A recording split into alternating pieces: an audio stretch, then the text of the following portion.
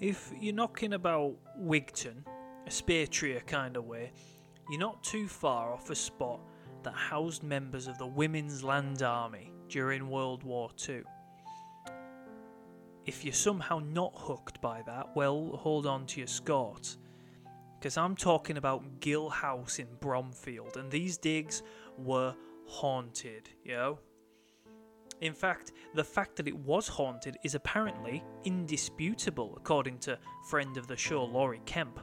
Even before the war, for 700 years before the war, it was haunted. But it was in 1943, during the first 3 nights of a waning moon, obviously, that the most modern reports emerged for the haunting of Gill House. Ka-ka-ka! Thunder, yeah.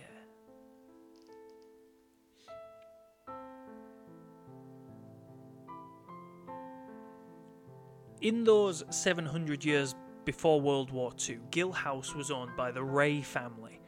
One of those Rays, Gerald, was a Satanist, wasn't he just? And his grandson, Jackson, murdered his wife and got off on the insanity plea. With that checkered history in tow, the women of the industrious land army shouldn't have been surprised that their hostel didn't provide them with much downtime. It was first reported in the Daily Dispatch nationwide that one of the women had claimed to have been awoken as she felt she was being strangled and pulled through her bed. Just think about that for a moment. Strangled through your bed. That is some Freddy Krueger shit there. One person who had knowledge of some previous spooky goings on was Helen Parkin, a Land Army administration officer who volunteered to investigate after the coppers declined to do so. She knew what she was about as well, because when she was needed, she was ready to rock up with a priest and his wife in tow. And the call did come. It was late on July 17th when Parkin was urged up to Gill House amidst protests from the Land Army women who weren't willing to spend one more night in distress. It was 11:45 p.m. when Parkin, the Reverend Norman Murray and Mrs. Murray arrived at the location. With the knowledge that the hauntings were routinely between midnight and 3 a.m, they were just in time for the main event, and so gathered their courage and entered the barracks alone at 11:55. They sat for a few moments, the vicar and his wife at the window, Parkin at the foot of a bunk, before the disturbances began. There was a light tapping coming from inside a cupboard, and Reverend Murray instructed Parkin to knock back. As she did, she was swiftly sent reeling by a great rasping sound. She sat back in a place at the foot of a bunk, and not a moment later, great bounding footsteps came bursting from the cupboard, and whatever it was, it settled right next to Parkin. All 3 present spoke of a noise. Helen likened it to the winding of a fishing reel, and the Reverend to the winding of a large clock. Parkin then claimed to have had all the warmth removed from her, turning icy cold before the presence that had been nicknamed Christopher by the Land Army women began tapping the wall along the fireplace. It tapped up and down the wall, with the Reverend even following it, listening closely as it sounded like the tapping was metallic, like the presence was tapping with a penny.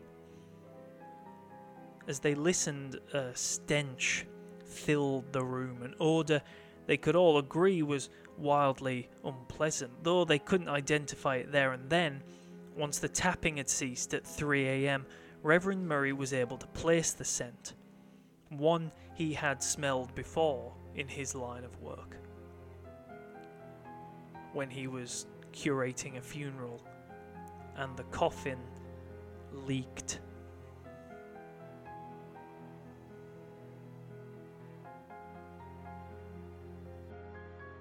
So for the next step, a Ouija board, innit?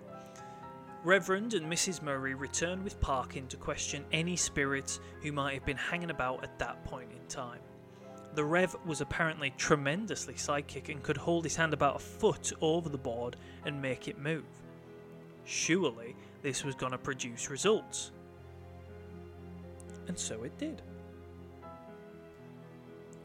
The three investigators spoke to a spirit called Kettle from Kilkenny, no doubt a ghost renowned for a high-pitched squeal when they were done boiling. Kettle confirmed that Gill House was indeed a hostel for the Women's Land Army and that it was haunted, stating that it was haunted by one Gerald Ray. You might remember him as the Satanist from earlier.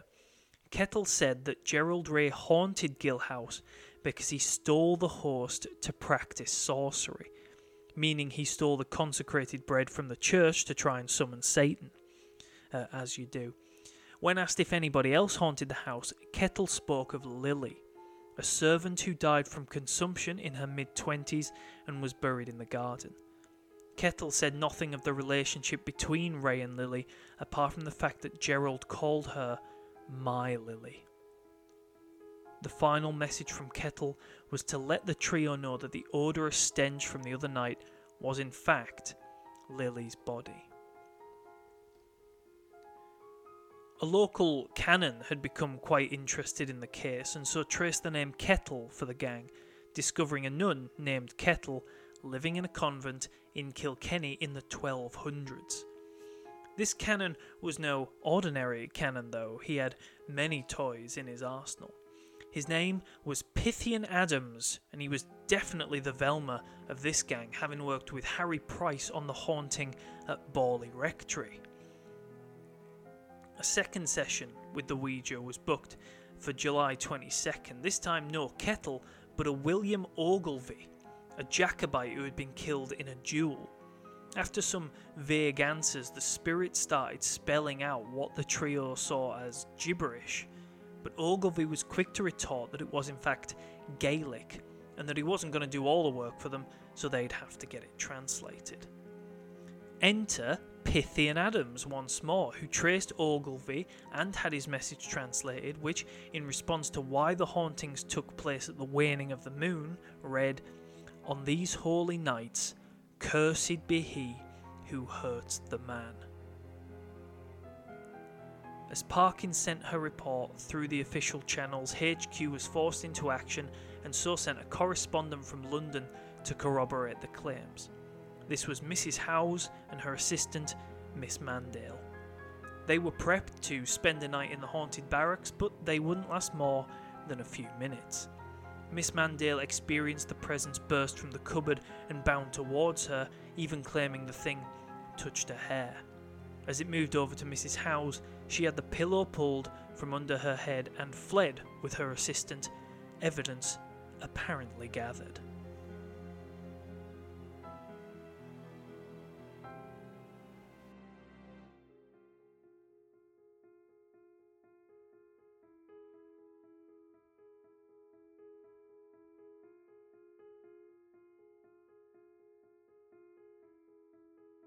Gill House was abandoned by the end of the week, but Parkin et al. Were left with the subsequent discoveries.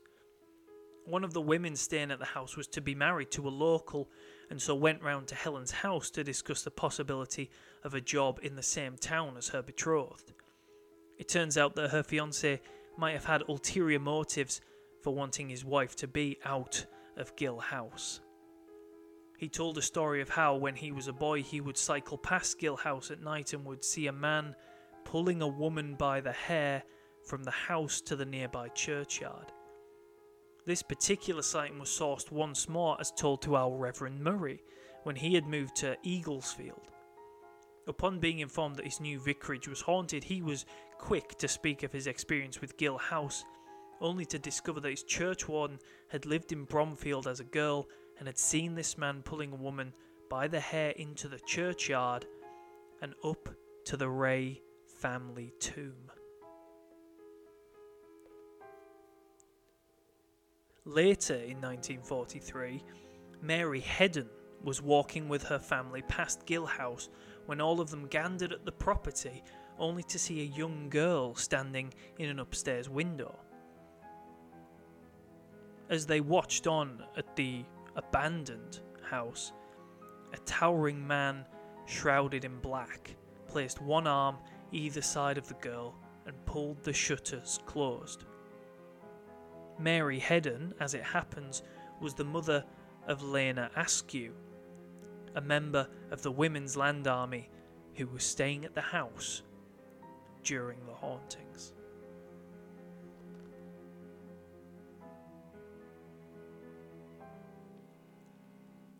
So what went on? Was it Gerald galumphing about, dragging Lily, perhaps, from Gill to the graveyard? Or was it his grandson, Jackson, declared insane for beating his wife to death for the rest of his life? He was said to flee at the sound of knocking, claiming the devil was out to get him. Who was the little girl? The shadowy figure? How did Parkin and the Murrays get in touch with a 700-year-old nun from Kilkenny and a murdered Jacobite? Were there any more ghosts? I don't think we'll ever know. The year after the hauntings were investigated, a priest having dinner with Parkin said he had an uneasy feeling about Gill House and so exorcised it. That seems to have done the trick, as no hauntings have been reported since that day in March 1944. No supernatural hauntings, anyways.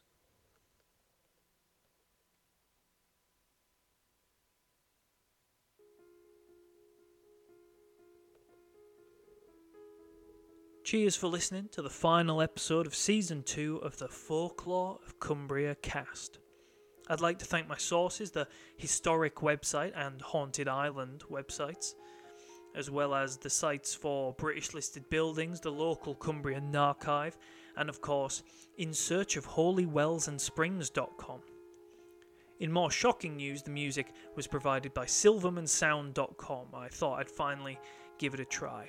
Details are in the description. And thank you, once again, for listening. Do ghosts ever truly go away? Are they put to rest? It seems as if Gerald Ray's actions in life were a punishment from up that way, and surely no exorcism could put him right. Maybe he took it as a chance to hide. Maybe with Lily exorcised, he had no reason to come out and so hid within the evil of men.